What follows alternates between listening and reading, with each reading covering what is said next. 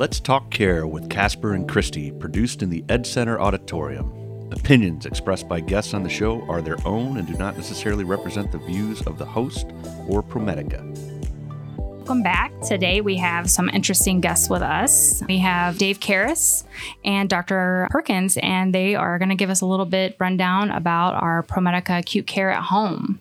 It's interesting when Dave first kind of brought this up and he needed some help with some training set up. It sounded to me like it was, we already have home care. Like what is so different about this? Is an interesting concept to kind of go into. And I think it's kind of an innovative technology for Toledo to look into. So kick it off to you, Dave. You want to introduce yourself, and then Dr. Perkins? Sure. Thanks for having us. My name is Dave Karras. I'm the Associate Vice President of Nursing for Acute Care at Home.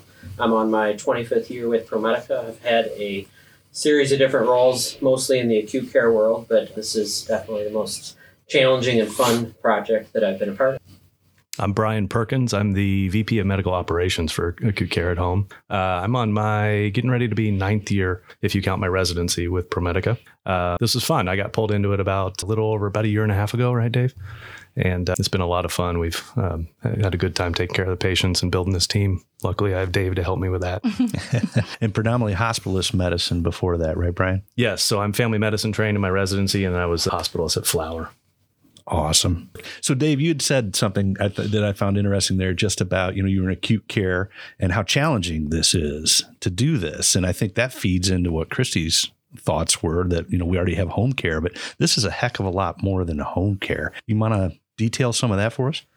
Yeah, so the acute care at home model, it's actually an acute care substitution model. So it's not home care, it's not outpatient, it's acute care patients that we're taking care of. So if you think of an interqual criteria and the patients that are upstairs in the different hospitals on the med-surg floor, think med-surg non-telemetry patients. Those are the patients that instead of being up, say, on the 6th floor of Gen, they are actually at home in their living room. And one of the biggest differentiators for our program as opposed to traditional home care is the guy sitting across the table, and that's Dr. Perkins, that we are tethered to a hospitalist. And so they're getting that same daily evaluation by a physician, daily labs, daily changing of medications. And then through a supply chain, our nurses in the command center basically manage that patient's care using service providers to go into the home when needed to do that hands-on care, but they're doing a lot of the assessment and checking up on the patients virtually. So we look at that medical management, acute care medical management is the big differentiator for our program versus home care. So quick question. It's interesting, and this is one thing I love about ProMedica, right? It's one of our core values is being an innovative organization.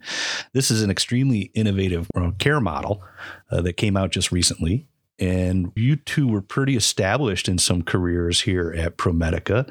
What about you made you kind of make the decision, you know what, I'm gonna take that on. Let's go try that. Yeah, so Speechless. The phone rang. No. Other duties assigned. We were talking about that very recently with somebody that, all of our job descriptions have other duties assigned. And when ProMedica started looking at the program roughly in around 2019, I was involved at a distance because of my role in ProMedica Transport, and paramedics are a big part of this program. So I knew basically what it was. And then fast forward, COVID came along, had spent some time over at Bay Park helping out as they ramped things out over there. And I had just recently returned back to Toledo Hospital, and in the system, they decided, we need to stand this program up, looking at it as potential med-surg capacity and some other reasons that we wanted to expedite the launch. And, I got a call and said, we need a leader for this. Are you interested from the nursing side? And it took me about 35 seconds to say yes, just because it was very interesting, innovative, and that's what makes healthcare fun sometimes, is those new projects, the innovation to really keep you energized. Well, I do think we as an organization do create an environment where we encourage that and support it. Making those transitions, and, when you get tapped on the shoulder of raising your hand, say, yeah, I'll take that on. It's an honor to get asked in many ways, but yeah. So what do you think, Brian? What are your thoughts on that? Well, I'm glad it only took Dave 35 seconds. I couldn't have done this without him. I got involved a little bit later. Talk about duties as assigned. I literally got a phone call from our friend Dr. Bishop one day who said, "Hey, I just need your help." And just as a favor to him, I sat in on some meetings just to help the planning process. And within, so I previously have a business past, a little bit of entrepreneurial spirit, and I think Dave does too. And within about a week or two of being on these meetings, although there were a lot of meetings, I went home and looked at my wife and I said, "I want that job." So I reached out to Kent and Angela at the time and said, "Give it to me." And somehow I talked him into it. But I'm sure they weren't holding back. They were like, finally, someone's going to take this. We found someone crazy enough to do it. It's been fun, and it really has. It's been like a startup company. We've literally built it from scratch. But the cool part about it is that we get to make it what we want it to be on a daily basis. And if something isn't working, we just change it. It's a small mobile group of people that are able to do what we need to do in order to react to whatever ProMedica needs as a system. That's awesome. Yeah. When Dave reached out to me and kind of was talking about like how to stand up some of this training piece and how we would plan the future for orientation for new hires and as you guys grew, but really my first thought, like I said, was we already have home care. But then when I started thinking more about it and learned more from just kind of putting the orientation pieces together, it's almost like back in the day when the doctor would come to your house with his bag. You're just doing that in a different mentality and using technology so you don't have to spend all that travel time and you can see multiple patients. And it's really like kind of, if you think about it from a patient perspective, I don't want to be in the hospital and opening myself up for healthcare acquired infections or some type of safety event and really just putting them in their own environment so they can heal and kind of really supports our mission. So it seems like a perfect fit. Yeah, you're spot on. There's a couple pieces there that are so true in that, one, the patients love the idea of being in their own home and having that individualized care with the physician, and Brian can speak more to it, but I think they probably get to know the patients more than when they're rounding in the hospitals. But also nurses and the physicians sitting together in the command center and talking about those patients and the little nuances that come up in the day of what's going on with the patient. I think the communication of that care team in the command center is just very impressive and prevents things from falling through the cracks that sometimes they would. Right. Just because of the physical layout of nurses going into patients' room, doctors rounding floor to floor, you get you have that relationship. You get a very short time to really connect with the patient. You have that relationship with your team. And so I think that's where a lot of our gaps occur, is that you don't have that relationship. There's so many physicians and so many nurses, and your nurse changes day to day to day, shift to shift to shift, and you just don't have an opportunity to establish those deep relationships. And then knowing that when the nurse calls you and says, I have this and this, and that they can trust your assessment and what's going on and really listen to you. So I think that's like crucial, especially having them in their own home, and they can get up and get something to drink whenever they want it and don't have to rely on a call light. Well, I think there's so much to be said for that. We're trying to do some of this with some of the pilots and geolocating physicians or teams to one ward so that robust person-to-person communication between the care team can occur. Because I really do think that's something we've lost with electronic medical records. So although they can finally read my handwriting, my typing is all the same and it's not very good or clear or robust. But I do think that's probably something that that we could learn from you on the acute care world and some of the advantages you're gaining from that model. From my perspective as a hospitalist, Dave's heard me say this many times. I think in the long run, brick and mortar hospitals are going to change what they're doing because of what we're doing. The relationship that I build with patients it's more intimate than I ever have built in my whole medical career, which really scared me getting into this because I like building a relationship with the patients, and I didn't think it would be that way virtually. Right. You're literally sitting in their living room, you're meeting their dogs and their kids and looking at pictures on the walls, and you just get to know them. But the other part of it is the quality data that we have coming out already. We've as of today, about 270 patients, Dave, 0 hospital acquired infections, basically no hospital acquired delirium. That's a big one there. That's a big one. Very big. Yes. Big. Especially with COVID. Yeah. I don't think people realize how much delirium affects a person after their hospital stay for the rest of their life, but also to the impact on the healthcare team because they have longer length of stays. They're more difficult to take care of, lots of risk to them. So that's a huge, huge success.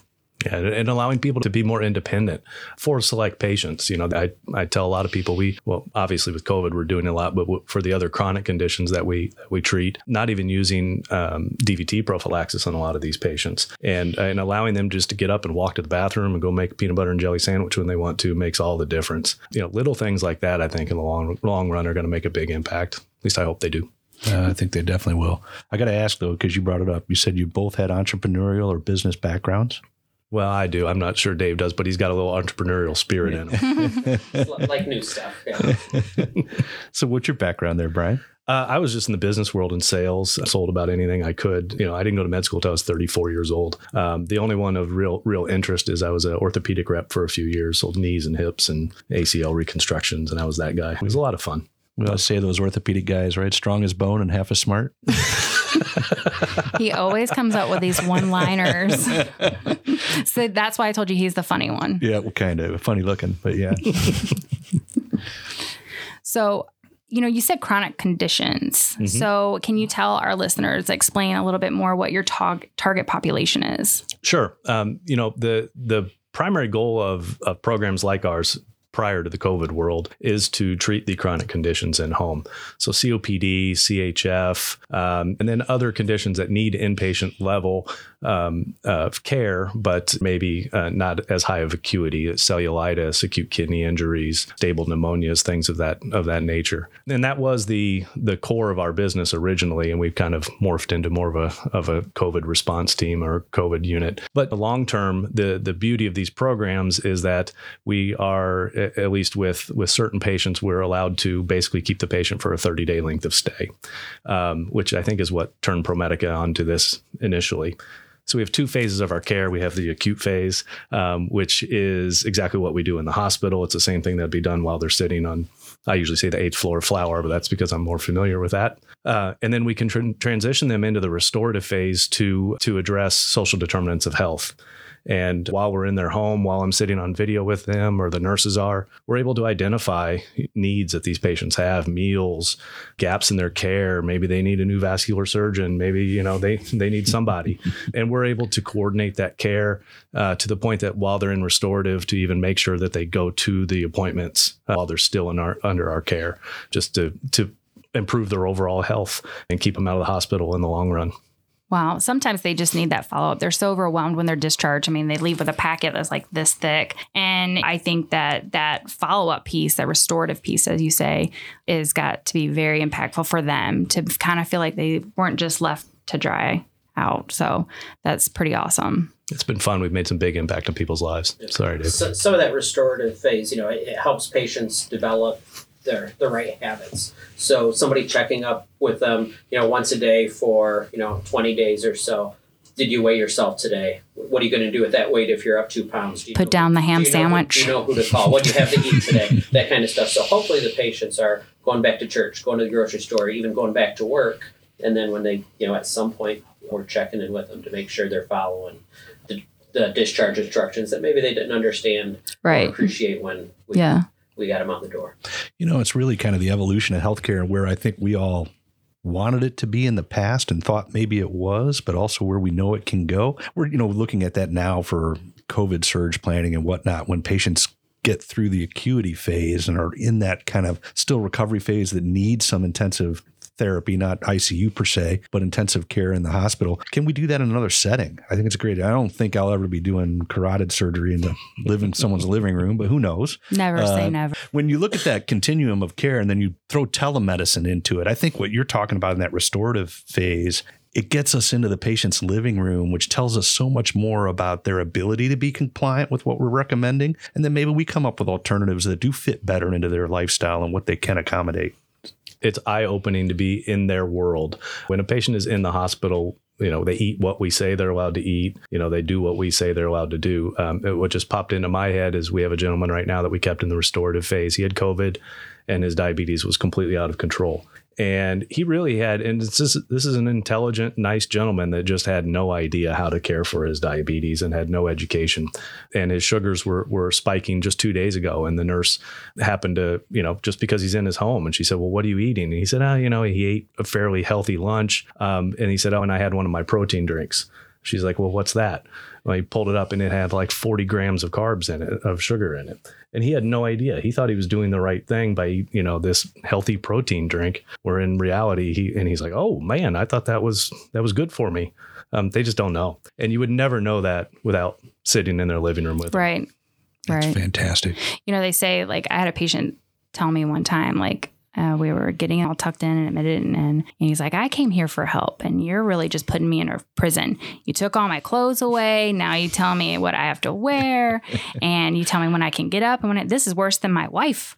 And, at that point, I was like, you know what it is? We take away your clothes, and we don't even give you a full gown.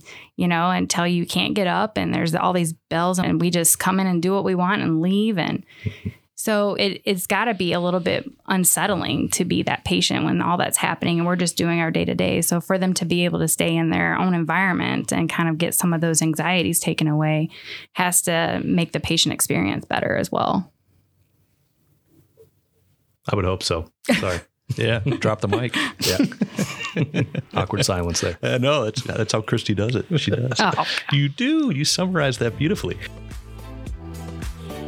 Hello, everyone. You may have noticed that our last episode ended a little abruptly, but Dr. Casper and I had such a good time talking with Dave and Dr. Perkins that it would have been a long episode, so we decided to split it up into 2 segments. So stay tuned for part 2, where you'll get to hear an incredible story about how acute care at home is really making a difference with our patients at ProMedica.